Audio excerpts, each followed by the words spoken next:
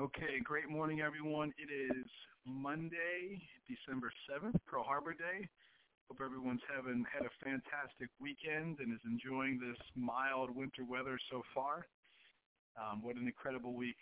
We were able to have, my team and I, we hosted our first ever organizational retreat to define clarity in our organization. If you remember one of the calls we had, probably last month, we were talking about Patrick Lencioni's the book, The Advantage. He talks about 6 questions to help define clarity in your organization. You can go back to that call, but what we spent our 2 days focusing on were why do we exist, how do we behave, what do we do, how will we know we're successful, what's most important right now, and who is responsible for what. And that has, really given us a great baseline to start working towards 2016. And it just, kind of came out. We amended our mission statement a little bit, nothing final, but we are looking at, we exist to improve the lives of individuals who strive to make a difference in the lives of other people. And how does that, relate more than to charter school leaders and public school leaders and leaders of organizations, communities, nonprofits that are really, really focused on changing the lives of others. Just a few housekeeping pieces with our LEAD program. Remember, the goal is to lead, learn, equip, advance, and develop. We have 2 calls this week. Obviously, we have this mentorship call. Thank you for investing and taking the time. We also have our Thinking Partner Thursday call at Thursday, every Thursday at 2 p.m. And we'll have one more full week of these calls as we head into the deep holiday season. So we will have one more week of mentorship and thinking partner calls. And next week we also have 2 great learning opportunities for you and your team. And that is Lisa's Legal Series will be next Tuesday at 11 a.m. That is the 15th. And then I will be hosting a governance webinar for your board on December 17th at 7 p.m., and I will be focusing on where did all the money go, looking at more effective fiscal oversight for our governing board. So that is just real quick housekeeping. There's a couple of charter school conferences that you might want to be looking at. One is the Fresh Take Conference at Community School of Davidson. That's going to be held on January 22nd, and I think some of the members of Clover Garden went last year. I know Bridges Academy went last year. So if you have the opportunity, I just did get an email. They are about full. It's very cheap. It's less than like $60, I think, per person. But it's the best conference that I've seen hosted by a charter school, by teachers, for school leaders. That's Community School of Davidson. Great opportunity there. So that's just one that, it might not be on your radar, and I'll be sending out information about that. So speaking of clarity, we had this great opportunity with our organization, and nothing needs to define clarity more in an organization than your hiring process, right? Your orientation begins with your hiring process. Your goal to limit teacher attrition begins with your hiring process, because turnover is bad for business, okay? The impact of teacher turnover is a giant tidal wave of lost time, lost skills, lost resources, and lost credibility to the organization. And it's really important that every organization focus on limiting their turnover. So we talked about, here's just 3 big pieces. If you look at the research, number one, cost of an organization. On average, it costs between $30,000 and $50,000 to replace and orient and build new members of your team. So every time you're losing somebody, think about it. It's another $30,000 to $50,000 from lost resources, lost time. If it's during the school year, there's certainly a high impact on student achievement. There was a 2012 study that showed that charter school turnover is twice as high as traditional public school turnover.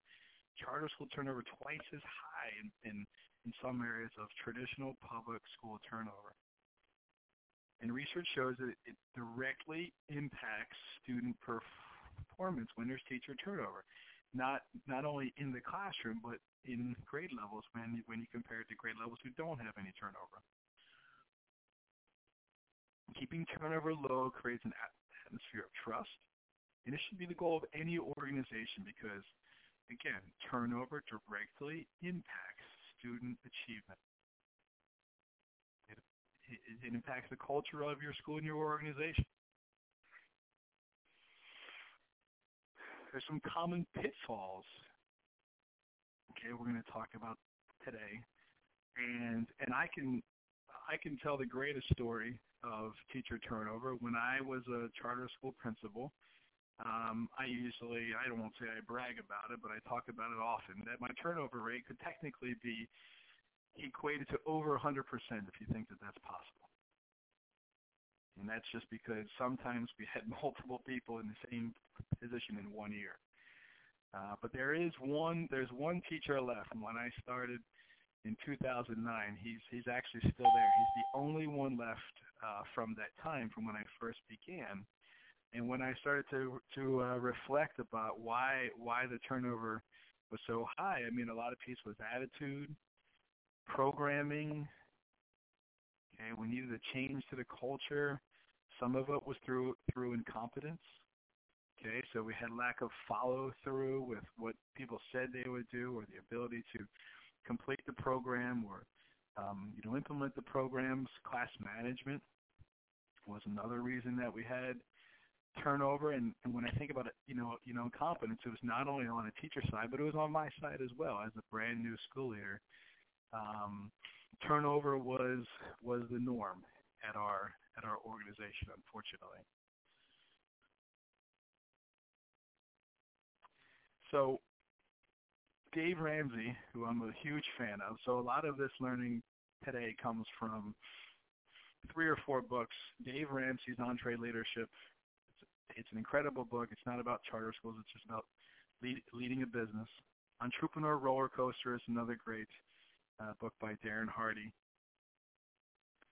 And then my experiences, and there's another article that I shared that I found on the Department of Education that has a lot of really good data about teacher turnover. So everything we're talking about today comes from 3 or 4 resources. So Dave Ramsey talks about how employees steal, and he wants team members. He's only looking for team members. He's not looking for employees, because employees steal. And what does he mean by that? Employees steal time, right? They show up late. They're ready to leave early. They cut corners. So he said he's never looking for employees. He's always looking for team members, someone who has the same passion and attitude and love and the buy-in that he does. So I remember when I was a principal, I looked for those same attributes that I had, that same disease, that same illness, in regards to never stop thinking about the children, and the attitude was all about them. It was about the school and, reaching the goals and improving and really focusing our time on each other and building each other and being there for each other. That whole chain me to the desk and let's go. I'm here for long hours. Now, I was a little naive. My first year as a principal, I've certainly learned some of the errors of my ways with my hiring. But so these are some thoughts of components to a great hiring process, right? So we have to have a process, because the 3 common pitfalls in hiring are late hiring. Okay, so you're not hiring on time. Okay, you're behind the game. If you're not already preparing for next year's hires, I'm going to say you're behind the game already. There's a lack of rigor with your hiring process. And there's limited data to where you're actually checking. Where do we get our hires from? How successful are they? How successful is our orientation program? What resources, what relationships are we getting the majority of our hires from, and are they staying with us? So I'm going to talk about all these components here, components to a good hiring process. So get ready. Here we go. The first component is awareness. Okay. And before we can be aware of something, we have to be aware of something. So we have to be aware of, some call it luck, some call it faith. I call it awareness. Okay, that's just what I would call it. So you have to know what you're looking for in a team member. You need to know specifically what it's like to be a charter school teacher. Okay, now this is going to fluctuate based upon the age of your charter school. If you're a pretty established school that has all its programs in place and it just does a lot of tweaking and fixing and repairing, then you're looking for someone who's, you could probably adjust. You could go from someone who has younger experience, someone coming out of college, to anybody who is a veteran that's going to fit right in. If you're a brand new charter school in your first year or two, you're building, right? So they need to know that you're not just coming here to work. You're coming here to build. You're coming here to build. So awareness. So where does that come from, right? Your awareness of the inner circle. Your success will be directly correlated to those you surround yourself with. So if you surround yourself with a bunch of people who aren't really equipped and understand what they're supposed to be doing, odds are you're not going to be successful as a group, right? It's going to take time to build this. So I always look for attitude. Attitude was always my first indicator. What kind of attitude was I looking for? I wanted that bulldog in the classroom.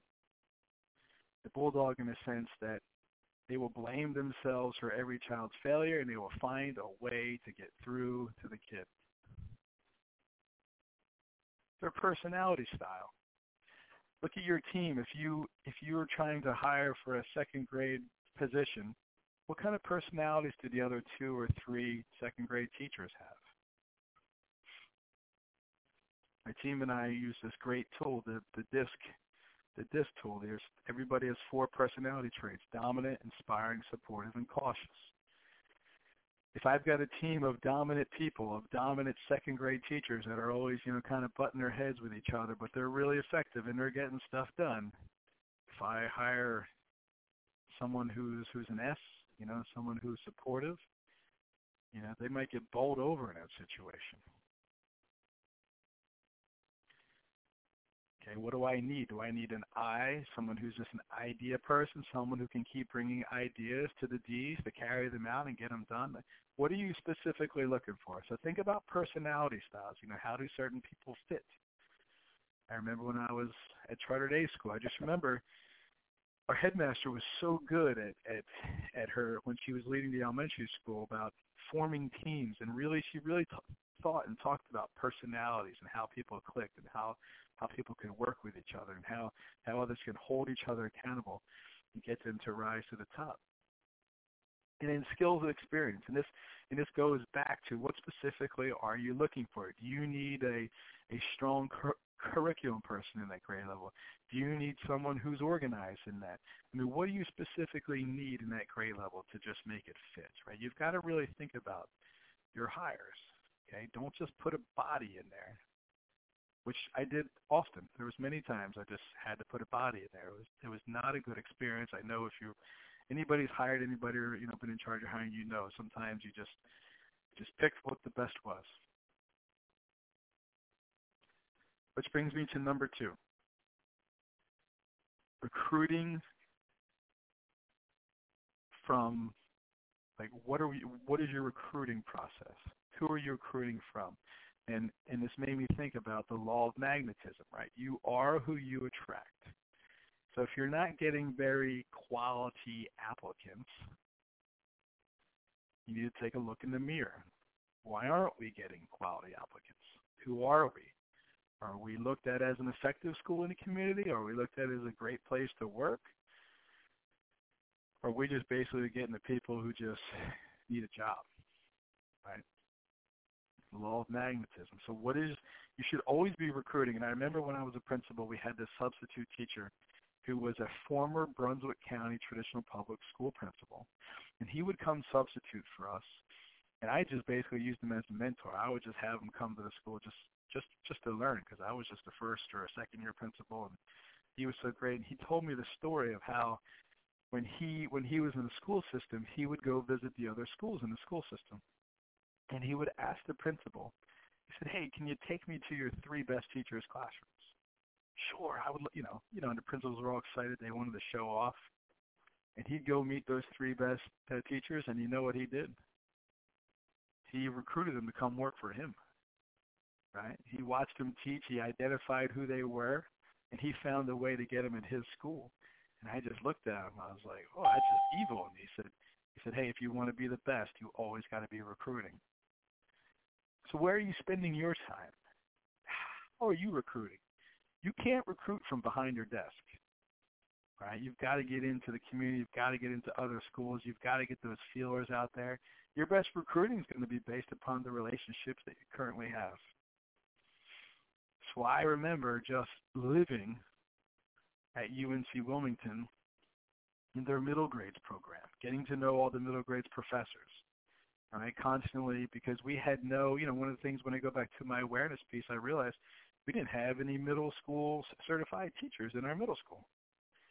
Nobody knew and understood how to teach middle school. That was one of my needs, one of my experiences, something I specifically needed, was folks who understood adolescence. Where else to go? Go to the university, right? Find those quality people. Okay? So those are the first two. Number one, awareness. And number two, your recruiting process. Where are you recruiting from?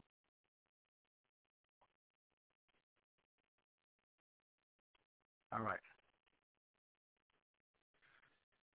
Let's talk about the process overall.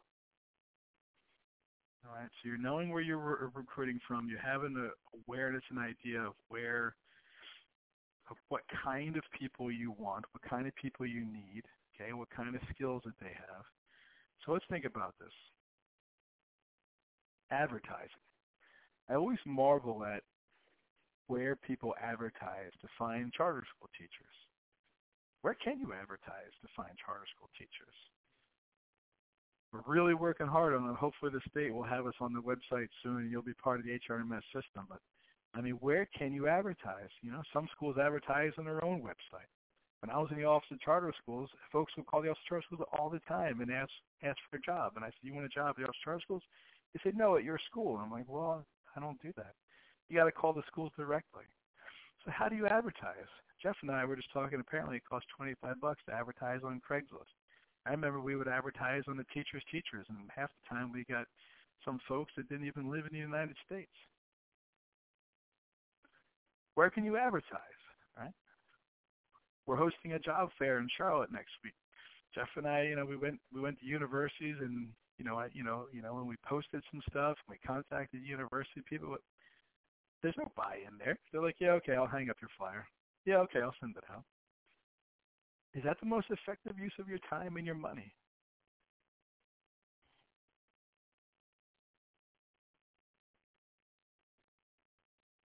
And another piece, that you don't want to be in the resume collecting business.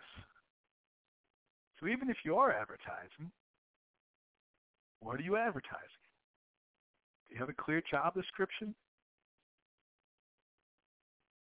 Do people know what a public charter school is? Do they know the difference? Do they understand the difference? Your pay scale is probably different. Your benefits are different. The fact that you have to clean up your own classroom and you're responsible for everything is different. What does your job description say? The stronger your job description, the more easier it will be for people to eliminate themselves. Right? Eliminate themselves from applying. And whatever team that you have looking through the resumes, will be easier for them to decipher who's quality and who's not. I know of a charter school in Durham that offered a $12,000 finder's fee for exceptional children's teacher. $12,000.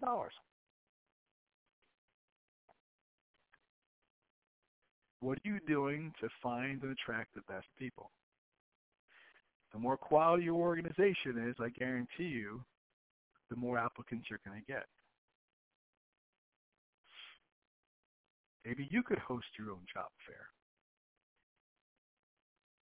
It doesn't cost anything to host a job fair. Maybe some money for food, or You could host your own job fair, right?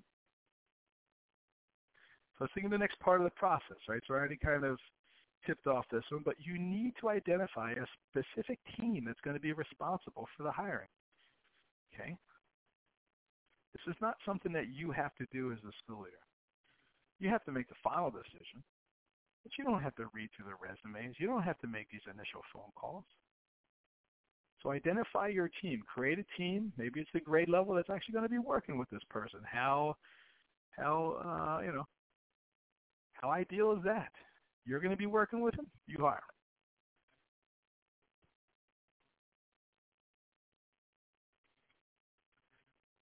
First step should be some form of contact to your top candidates. And I'm not even going to talk about resumes because I feel that they're a waste of time. But I do remember sitting at my desk looking through resumes, and if I couldn't figure out what the person was certified to do in the first 60 seconds, I just threw out their resume. But anyway, that's why you delegate that out. All right, so let's talk about the next steps. Okay, so you've got your awareness, you've advertised, you've recruited, you've used all your resources, you've contacted the people you know, you've got your team, they've read resumes, and now they've identified maybe three people from the stack, right? So there needs to be some sort of initial call, right? Some initial process. I know some schools that actually call references first. Now here's the thing: you look at those resumes. What dummy is going to put references on there that are going to give them bad references, right? So I always required supervisory references, people who actually evaluated their ability to do what they said they could do, like key results areas. So you could do this first initial interview call. It could be a Skype, right? So you could see the person face to face. I remember interviewing our social studies teacher in the middle school. She was living in Pennsylvania at the time, and we did, a Skype interview, kind of as the initial, get to know, and it was great because you could actually see her and they can see you. So it's a great tool to get to know them. This is when you knock off your resume questions. You kind of maybe ask some questions there. You just get to know the person, right? You might talk about your mission and your core values and find if their personalities align. I remember the question that we asked this person, and that Jeff was actually on that Skype call. We asked him to tell us a joke, and she told us a bang-up joke, and maybe Jeff, when he hops on, maybe he'll kind of remember the joke. It's something like a Pikachu or something about a shower and a Pikachu. But anyway, it let us know that she had a great personality for kids. She was able, on the spot, to come up with something, and it was just a clear liking right away, right? She was able to. I think she's the only person that ever was able to do that. So there should be some sort of initial process, okay? So the first step of your process should be kind of eliminating the fat, the people you just didn't click with, okay? Folks who were just a little bit maybe too nervous, all right? But this is where your orientation begins, right? Your orientation really starts here, okay? You really start talking about your non-negotiables, who you are, what you do, what you believe in, what a day looks like as a teacher here. And I tell you, I remember our school wasn't for everybody. Lots of friends would want to ask to work there, and I would just tell them, it's not for you. It's not for you. We were in the woods. There was a lot of dirt, right? There was uniform policies for not only the kids, but also the teachers. It was just very rigid. It wasn't for everybody. Okay? And I actually missed a step. I apologize. I'm going to go backwards. So before you do that first phone call, this is something I learned that I interned with North Carolina Virtual Public School years ago when Brian Setzer was in charge. And they had this great Google Doc. It was a rubric for every single hire and every single resume that came in, right? So they had these team leaders that were responsible for constantly recruiting because there were so many teachers needed for the North Carolina Virtual Public School. They were always opening up classes. So they gave me permission to see this document. And it was basically all the core values and the key results areas and what their expectations were as a teacher. So anytime somebody reached out to one of these people and interviewed, you could actually see their scores in this a Google Doc, and it actually rated everybody because they were constantly recruiting throughout the school year. It never ever changed. So when I say when you have to have clear clear awareness of what you want, get that in some sort of form, some sort of rubric, and make sure everybody has access to that. So every time they're in contact and communication with this prospect, that they're documenting it, okay, and not documentation for legal sake, documentation for, giving this person credit or being very, very clear about whether they're a strong candidate or not. All right, so this clear rubric and evaluation tool is very, very important. You can keep this on a Google Drive, right, so everybody has access to it. And say you're on a conference call, everybody can be typing in, so, what I liked, what I didn't like, something that, because everybody hears things differently, everybody's part of the process differently. Okay, you want to make sure your team, your hiring team, thinks they're like-minded, but they think differently, right? They hear differently, they pick up on different things, they're there for specific reasons, right? So just make sure you got this clear tool, have your phone call, okay, and reference calls. Reference calls are so important, and I feel as though they get blown off a lot. It's very sad, but I remember a few of my strongest hires and failed hires.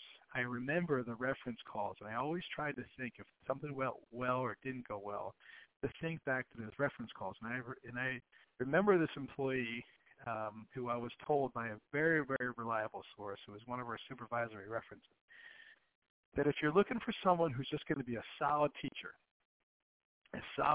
in your school, and as long as she doesn't have a lot of outside the box or additional responsibilities for leadership, that she will be fine. And I remember we were just going to bring this person on halfway through a school year, and I was like, no. I was like, she's just going to teach. Lead her to teach this, and it'll be very, very clear, and she'll be great, right?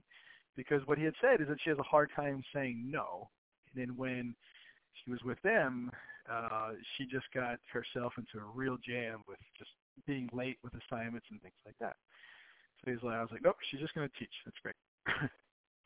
And I left the organization, and a couple of years later, she was actually hired as the principal. And I remember thinking to myself, oh, man, it would have been great if they would have called me before they made that hire, because I have this inside information that I was told by one of the person's references, and maybe they called and reached out to that same person. I don't know. Well, you can kind of read the writing on the wall. Things did not go well, right? Because the person specifically said under pressure and in high leadership, partners, she just did not perform to the best of her ability, and unfortunately, it didn't work out for her. She didn't last long as the principal.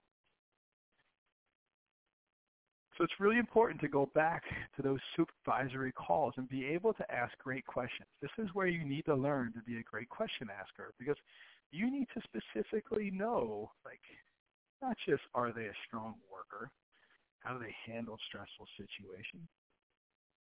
Ask them to tell you a story of when they overcame some adversity.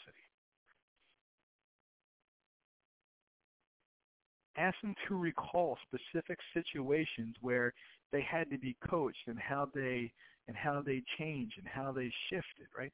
If they're their supervisor and they can't give you specific things about what went well and what they needed to work on, then I'd be very hesitant. I'd be hesitant, about the reference. But I think we get so hung up on these very streamlined reference check calls. Get them to tell you a story. I don't think she's on the call, but I'm gonna break some FERPA violations here. Shelby Gorski, who's been incredible. She was a middle school teacher for us and the wife of Jeff, part of our team. I remember when she was getting hired at the current school that she's a principal at. And I got a reference call about her. And that's what the guy asked me. He asked me a bunch of questions. I said, look, let me just tell you the story real quick. When she was a teacher, we had half a days every 9 weeks for a year-round school. And I remember getting a phone call from a parent who said, hey, does my kid really have to come to school today? Because it's a 45-minute drive.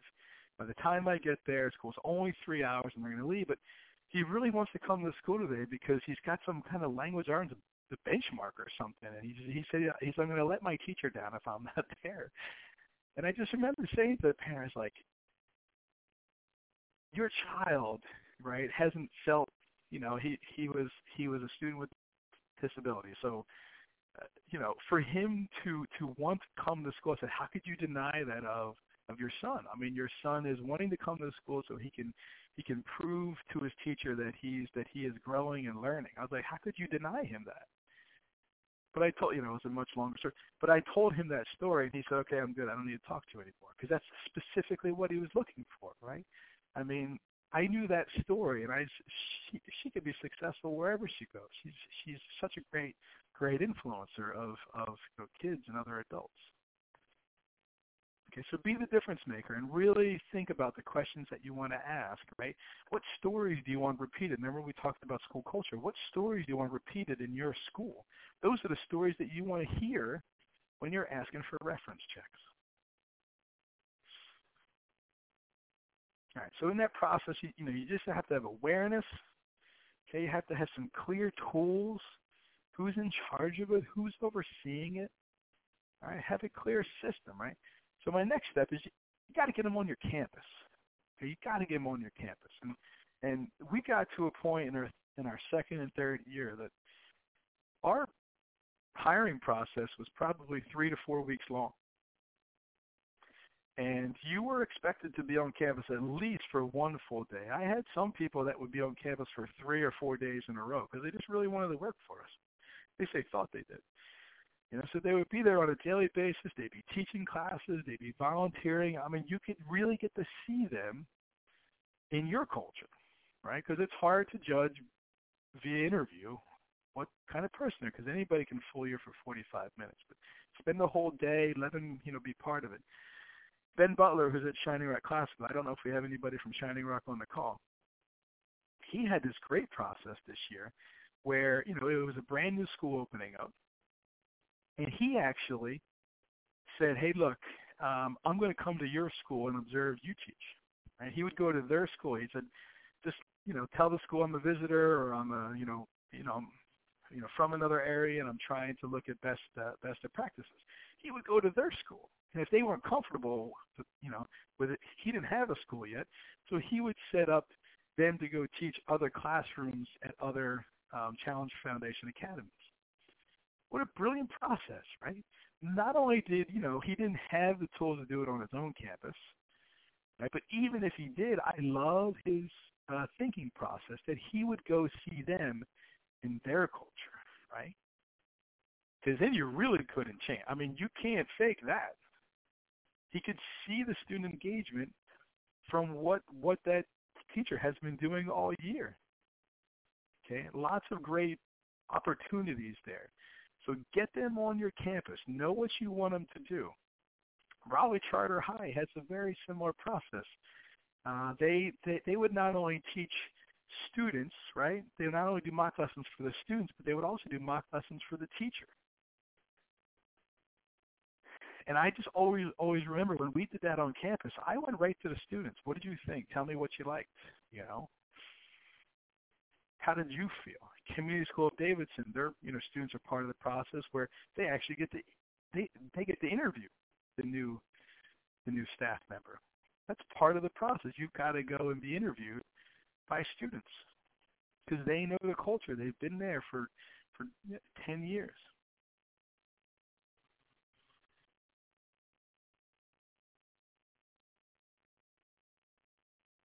Now, remember when I said that one of the common pitfalls is late hiring, right?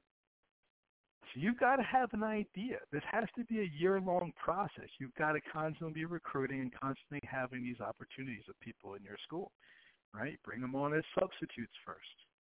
Bring them on as teacher assistants first, right? You're constantly cultivating, recruiting for that next opportunity. Because if that teacher leaves over a 3-week break or a winter break because they had an opportunity or they had to move or maybe their spouse is in the military, they had to pick them and go, you got someone who can come right in who's already immersed into your culture.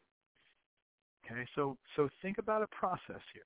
Think about a process. Be responsive, not reactive.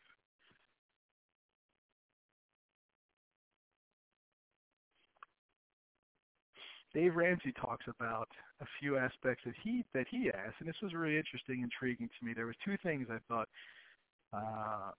were really outside the box. One was he would ask to have a dinner with the prospect and their family or their spouse. And I thought about it when I was first hired as a principal, first coming out of traditional public schools, actually as a teacher in a charter school. The superintendent at that time asked to meet my wife. He said, because I really want to know that this is the right thing for you. I want to make sure if you're going to leave a school system, something that's brand new to you, that I'm comfortable with it, right? And when I was reading Entree Leadership over the weekend, Dave Ramsey does the same thing because he talks about how broken home lives don't make for the best employees, right? Because they're constantly, things are going on at home. Their personal life has got issues. The part two that he asked for, now this is a little bit different in our world because, school teachers don't make a lot of money, but he asked to see a budget. He asked to see their personal finances. He asked to make sure if that you can support yourself on the salary I'm about to offer you. Right, because broke people are also miserable, right? Folks that are always, so money problems and home problems don't create the best employees, right? Because they're constantly worried about other pieces. I mean, you could certainly have an aspect of this within your hiring process, right? It's just more information. It's more data to bring on to make sure that you're bringing on the right people. They have to understand that, most of them usually do, but if you're bringing in someone from a corporate world, right? Because we can bring a lot of people in. Only half our teachers need to be licensed and certified. So you might be bringing someone on, and they think they can live on $35,000 a year, but can they really? Some folks just need a job, but is that who you're looking for? Because remember, I told you how expensive turnover is. It's not only expensive financially, but it's expensive towards the culture of your school.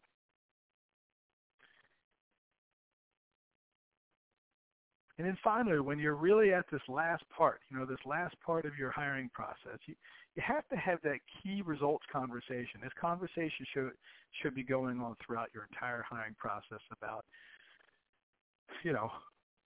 what is it we expect of you? It's not only teaching, right? It's engaging, it's building kids socially, developing curriculum, developing a school, developing a program, communicating to your staff, to your students, to your parents, additional duties, right? Being at school early, you're going to have to be outside in the rain during carpool. Basically, think of these words. What does a winning teacher in your school look like? If you can visualize that and somehow capture that on paper or a drawing or a visual, whatever, those are your key results areas. What does a winning teacher at your school look like?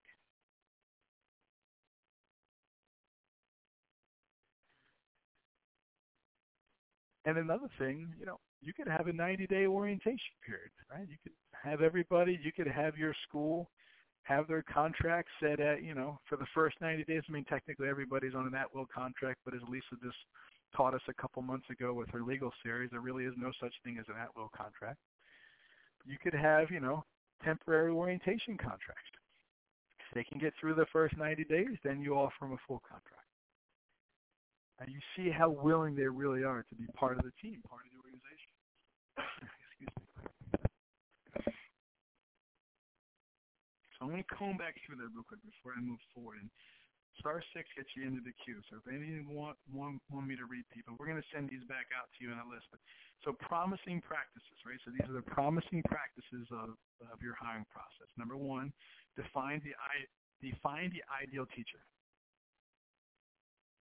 What does winning look like as an employee, as a team member of your organization? Okay, to do that, you need to be aware. It goes back to your awareness, right? So number 1, define your ideal teacher. Number 2, build a pipeline. Okay, build a recruitment pipeline. Some people use Teach for America. You can, but that's expensive. Okay, some people have pipelines with uncommon schools and building excellent schools. I mean, there's KIP, right? There's these incredible organizations out there, but you can build a pipeline to your university.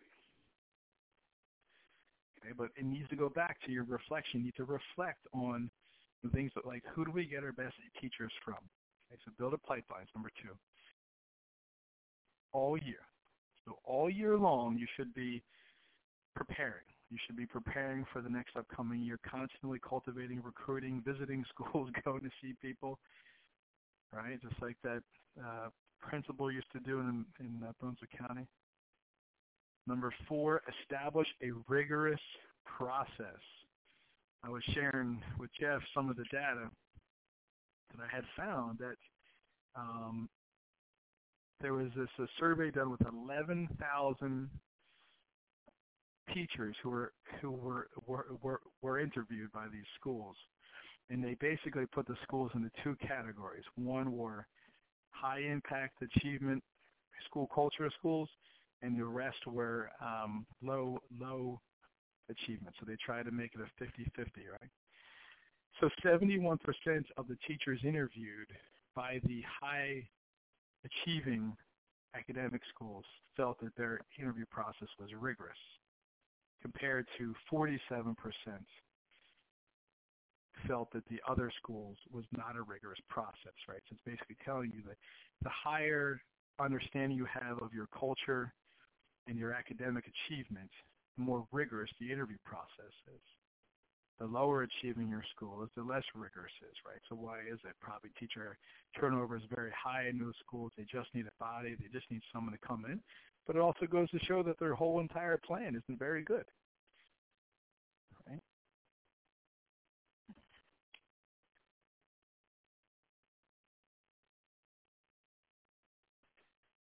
So invest all year, establish a rigorous process.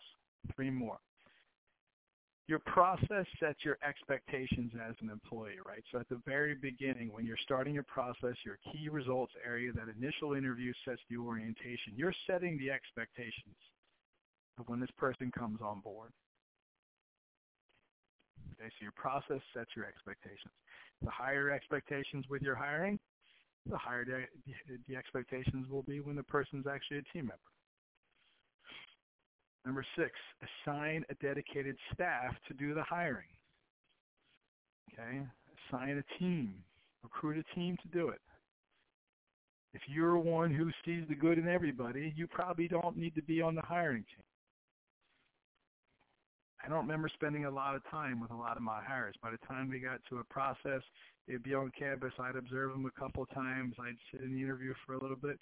I already knew. I trusted my team that they were going to make a great decision because they spent the time and they're the ones that are actually going to be working with this person. So find a team to carry out 90 to 95% of this actual duty. Most importantly, number 7, learn from your experiences. Okay, you should always be reflecting. If you lose somebody, right? I still remember my first fire and my first hire. My first fire was on Valentine's Day 2010 or 9.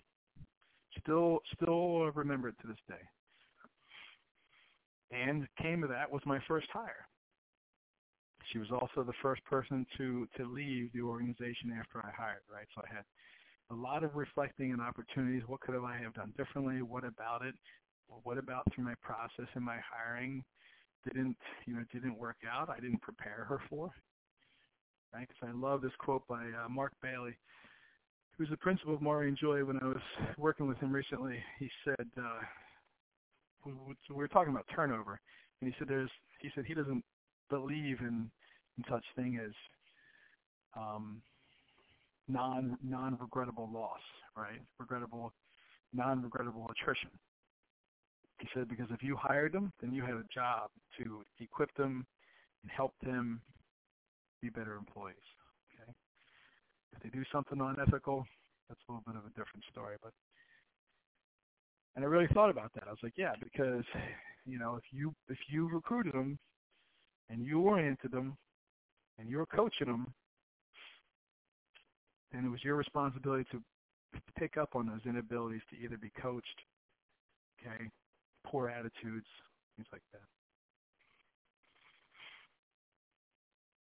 So reflection is really, really critical. Learning.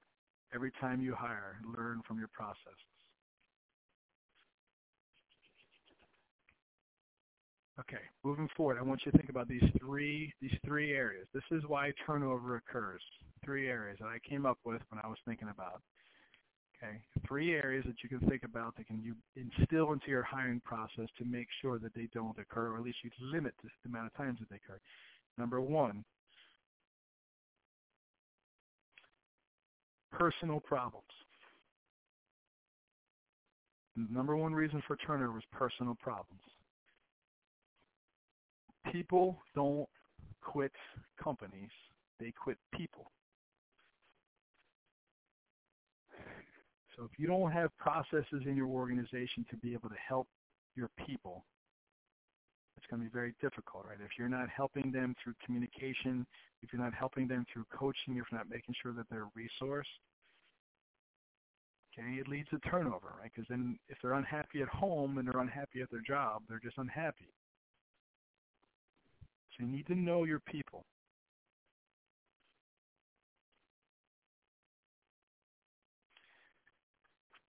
Two, failure in leadership. I just hit on that a little bit, but failure in your leadership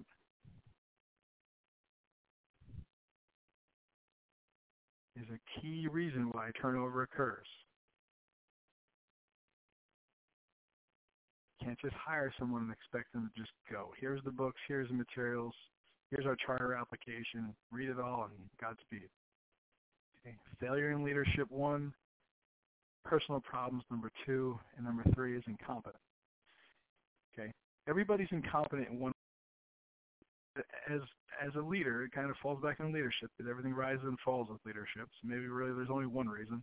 Release folks from their weaknesses. Know their passions and their areas of strength, and make sure that they stay in their lane. So everything that we've talked about over the last 4 months about leadership needs to be put in your hiring process. Building relationships, listening, reflecting, growing, understanding, building a team, understanding personality styles. Okay, all of this is why turnover occurs. So if you take those 3 reasons why turnover occur and you shift them back into your hiring process over the 7 or more pieces that we talked about, you're going to have a much more successful academic year, right? You're going to be able to establish better relationships with your people. You're going to make sure that the right people are in the right positions. Okay, remember, because the wrong people in the right positions equals confusion. The right people in the wrong positions is frustration. So you want to put your right people in the right positions, which leads to success, and the right people into multiple positions equals significance, right? Lots of multiplication of successes when you do that. So here's your call to action. Your call to action. We're going to send these back out, but real quick, your call to action, these are your essential questions that you need to answer as a charter school principal. Where can we find the best candidates? Number 1. Where can we find the best candidates? What has worked with our current hiring processes? Number 3, how do we know if a candidate is a good fit for our school culture? How do we know if a candidate is a good fit for our school culture?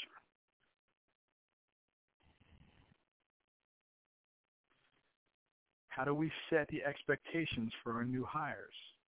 How are expectations set for our new hires? How effective is our orientation process? Do we even have an orientation process that's more than just the first couple of days of your school year, right? Everybody has those couple of days. You go through the handbook. I mean, really, that's not an orientation process. That's management.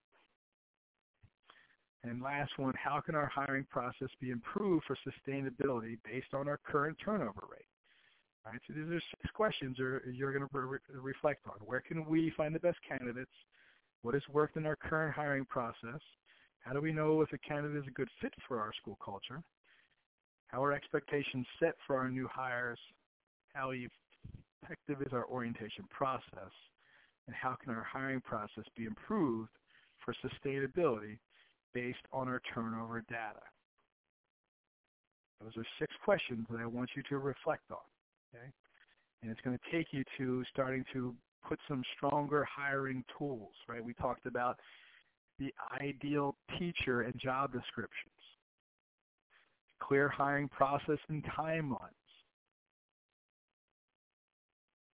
structure for demonstration lessons, and systems for analyzing recruitment data to improve our practices. That is my teaching for this morning. I'd love to hear any feedback. We've got 12 people on the line. Hopefully, go ahead and hit *6. We'll get you in. Hit *6 and then 1 will get you into the queue. If you've got any thoughts or any questions or any follow-up, or you would love to share a story about hiring process that you currently have, maybe something similar. I mean, there's so many great opportunities out there. There's so many tools out there, but this is a great off-site quarterly conversation for you and your leadership team. As we really need to look in the mirror of our hiring process. Let's look at the people we've hired over the last 3 years and how have we been successful. And let's make sure that we're focusing our time, right? It's like I guarantee you could probably use the Pareto principle here. 80% of your hires, right, probably come from 20% of your advertising or recruitment strategies. Guarantee it. Right? So go ahead, and I would schedule that with your team, get that going, bring in all this data, look at your turnover, look at your attrition. Start lining them up there. Waiting for someone to get into the queue. Go ahead and hit *6 on your phone and number 1, and it'll pop you right in.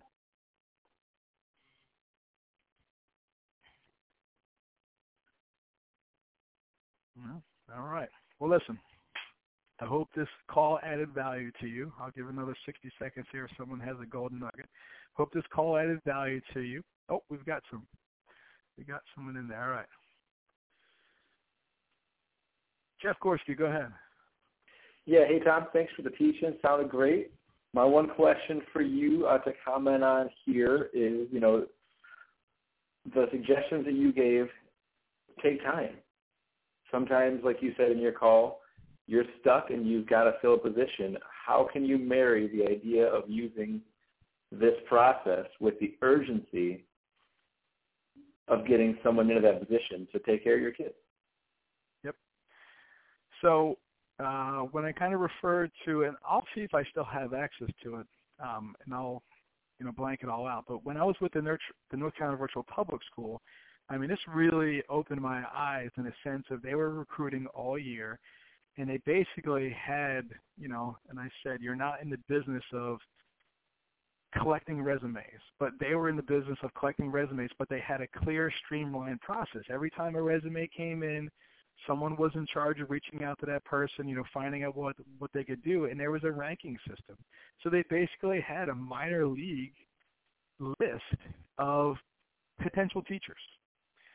And so when I think about our time at Chartered A School, we also had a lot of teacher assistants. We were hiring certified teachers as our teacher assistants in hopes, and just kind of, and every training that we did, they came along. They were invited to everything. Everything teachers did, the teacher assistants did. So I think you have to be intentional with your teacher assistant hiring, right?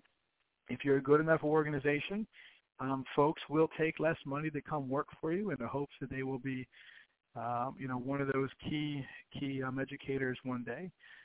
So that would be the first way, right? So just be responsive, bring people on, get substitutes on. You're just, constantly getting people into your school. I'd say that is the best way to start doing that. If you're already at a school who's maybe in a rural area, or just having a hard time recruiting people or getting subs, then I think it kind of goes back to that law of the mirror. You got to take a look at yourself and find out why you're having such a difficult time. Is it really because we're just in a county that doesn't have a lot of, opportunity? If that's the case, you create your own teacher leadership academy, right, Jeff? This is something you were talking about, right? You could start, if you got a heavy unemployment in the area, bring folks on to do some teacher training, right? You do it at night, and you bring upon an opportunity for community members to be a part of your school. Remember, you only have to have 50% of your staff licensed, right? So if you find good people with strong attitudes and you're a good instructional leader, you can teach people how to be greater teachers, right? So you want to bring people who have that great attitude on, and you could possibly also bring them in, right? So you're bringing opportunity from the community into your school, and that would be another step if you're really having that hard of a time. But I think it takes this deeper look at yourself and look at real data. And if you're not taking time to look at the data, then that's problem number one. So find out why you're losing teachers. Have a clear system of when the teachers leave. You shouldn't be doing the exit interviews as a principal. You should be delegating that out to someone you trust. Maybe it's a third party, whoever it is, so you can get that information. And if you're looking to grow as a school leader, then you'll make those key decisions when you need. So I hope I answered your question. The key was just be responsive rather than reactive and trying to get as many people in there. It also makes me think about hospitals, right? Hospitals, I just remember reading when I was in a doctoral program about the hiring process of hospitals, and they had talked about how nurses and doctors would take on extra shifts because they didn't just want a warm body, right? So maybe in your organization you have to have that conversation with the other teachers and your team and say, hey, look, we could either fill this position with this human being. I don't think we have found the right person yet, or everybody can take 5 or 6 kids, or we can find a way. We can not have our planning periods for a week or two, and we can really make sure that we keep on recruiting and get the right person. So I think, again, if you're a team and you can have those crucial conversations and say, hey, look, I just don't want to bring in anybody. I want to bring in the right person for us. So you go back to the other process of how can we look at our schedule and our current student list to be able to cover this class. So we're doing what's best for the children and the organization as a whole. Does that make sense?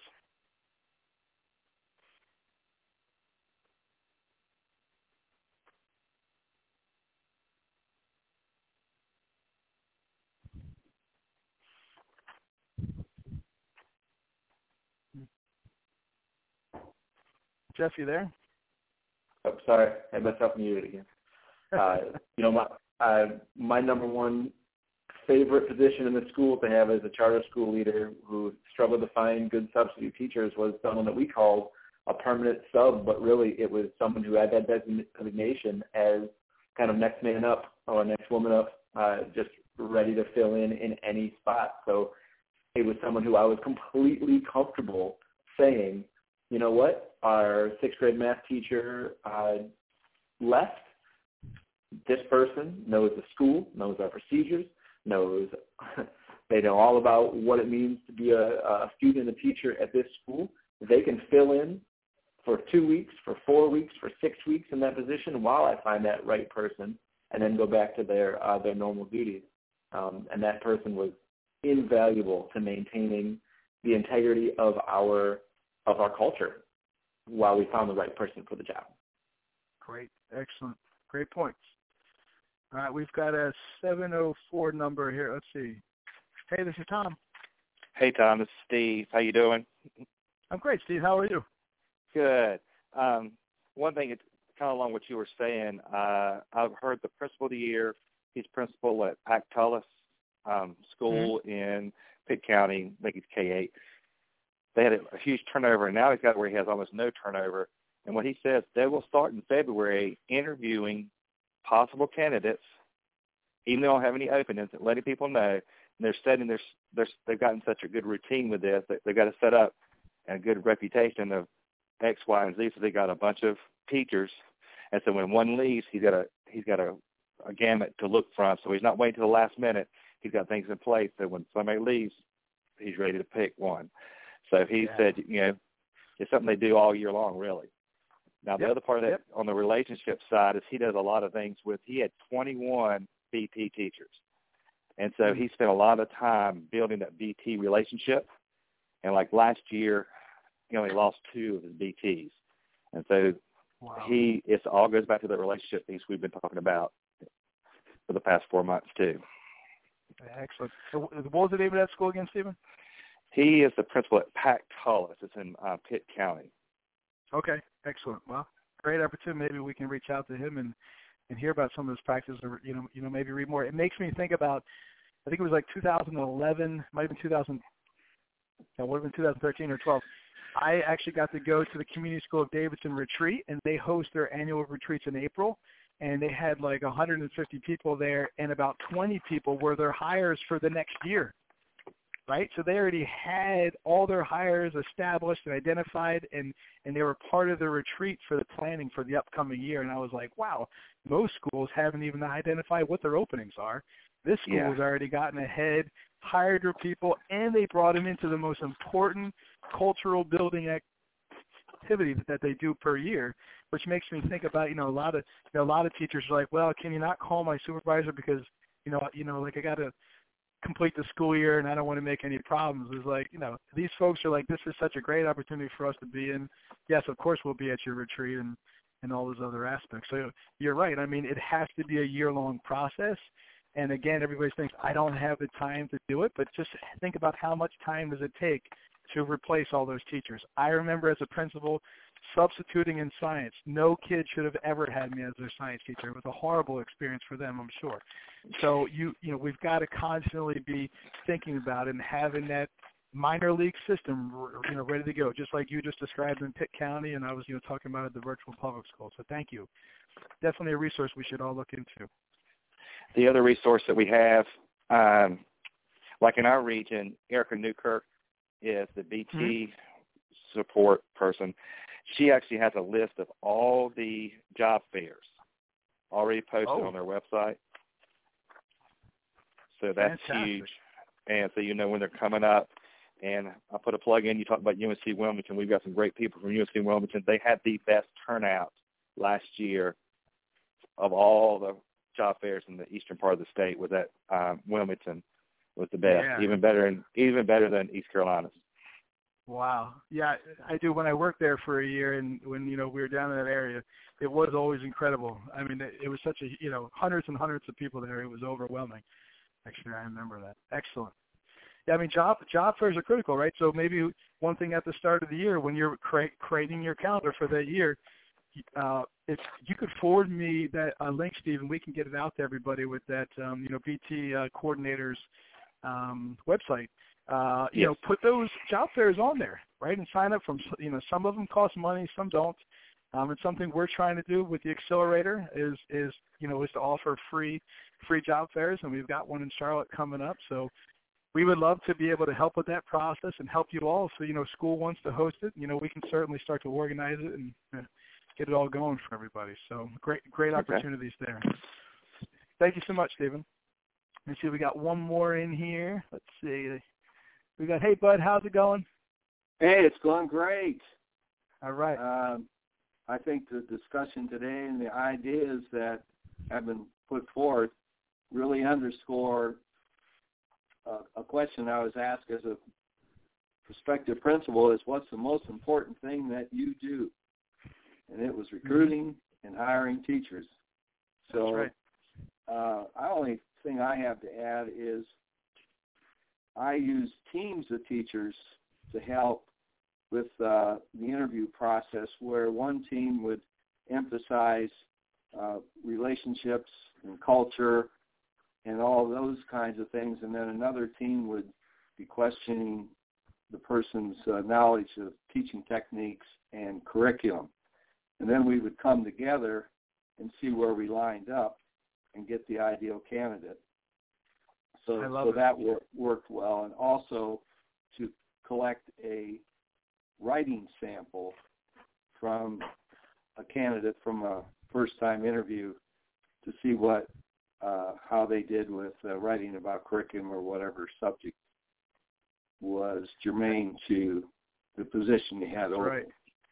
That's right. I remember that process, Bud, and I actually stole that process when I was with the Office of Charter Schools. When we were hiring, we had created a case study and had someone write out a report, and I took that from you. So I totally forgot about that process. Yeah, a whole writing component, and I love the fact that you use your team's strengths to identify potential strengths and areas for growth with your potential candidates. Fantastic tool with multiple interviews, looking at it from different perspectives of everybody. I love it.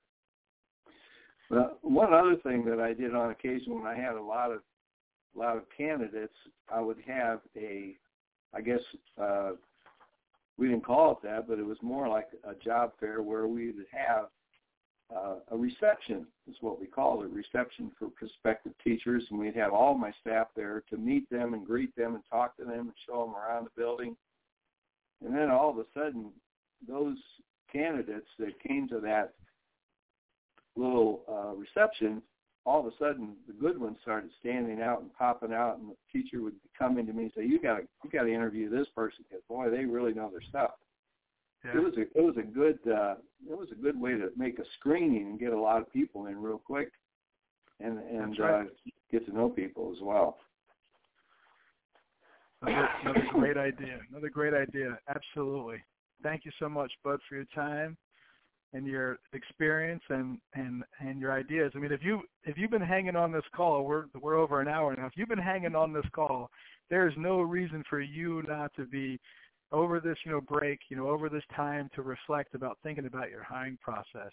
I know we've got some folks that are just about to open up a school on this call. I mean, you've got a lot of work to do. As Bud said, your number one criteria, your number one responsibility is to recruit and retain and develop your staff. So if you're a board member, you might just be looking for a principal, let alone hiring all your staff. So important. As I said, the law of the inner circle, John Maxwell says, you will only go as far as the people that you surround yourself with. Amen. Okay, and that is just so important to think about. Thank you so much, Bud, and everybody else who participated in the queue. Is there anybody else who would like to hop in? I got the time for you, so would love to hear from anybody else. We had a great call today. Great ideas. We'll make sure we get this recording and the resources back out to you as soon as possible. Excellent. Here we go. Hey, Janae, how are you? You there? You might be muted on your side, Janae. Can you hear me? Yep, there we go. We got you. Okay. Go ahead. How are you? I'm fine, and yourself? Better than I deserve. Thank you so much. I just want to thank you for this call. I've been taking a lot of notes and everything, and we're actually having a board meeting on Wednesday, so it's something I can pass on to the board for us to talk about more and just prepare us when it's our time to get to that phase. Yeah, critical. Yeah, critical. And what a great opportunity as you guys head towards your interview process is to be, maybe this is something you could have as a handout. Say, hey, look, we've already thought about our hiring process. Here's where we started to recruit.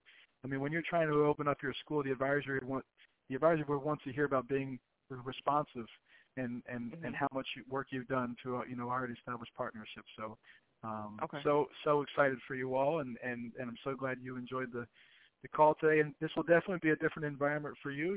Coming from defending our country, and the right. recruitment process is a little bit different to now being a public school leader. Is going to be great for you and your team. Yes, thank you. Oh, you're welcome. And if you guys don't know, that's the Uproar Academy. So they submitted their charter school application this year. So they hope to be opening in, I don't even know what the time. I guess it's fall of 2017 if they're able to get their charter. They'll be going through the process over the next couple of months of being interviewed and ready to go. So a lot of work. Everybody knows we got a lot of charter school founders on here, and they kind of probably remember those days of what it's like trying to get your school open. So some great mentoring opportunities.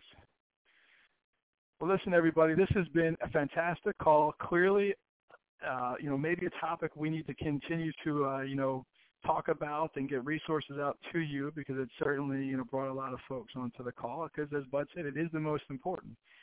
If you don't have very good teachers, you're not going to be a very good school. And you've got to be able to recruit them. They're not just, because, developing them over time and, starting from, folks that don't have a very high skill level is also very, very, difficult. So you want to be recruiting the best to your organization and make sure they're in the right positions to be successful.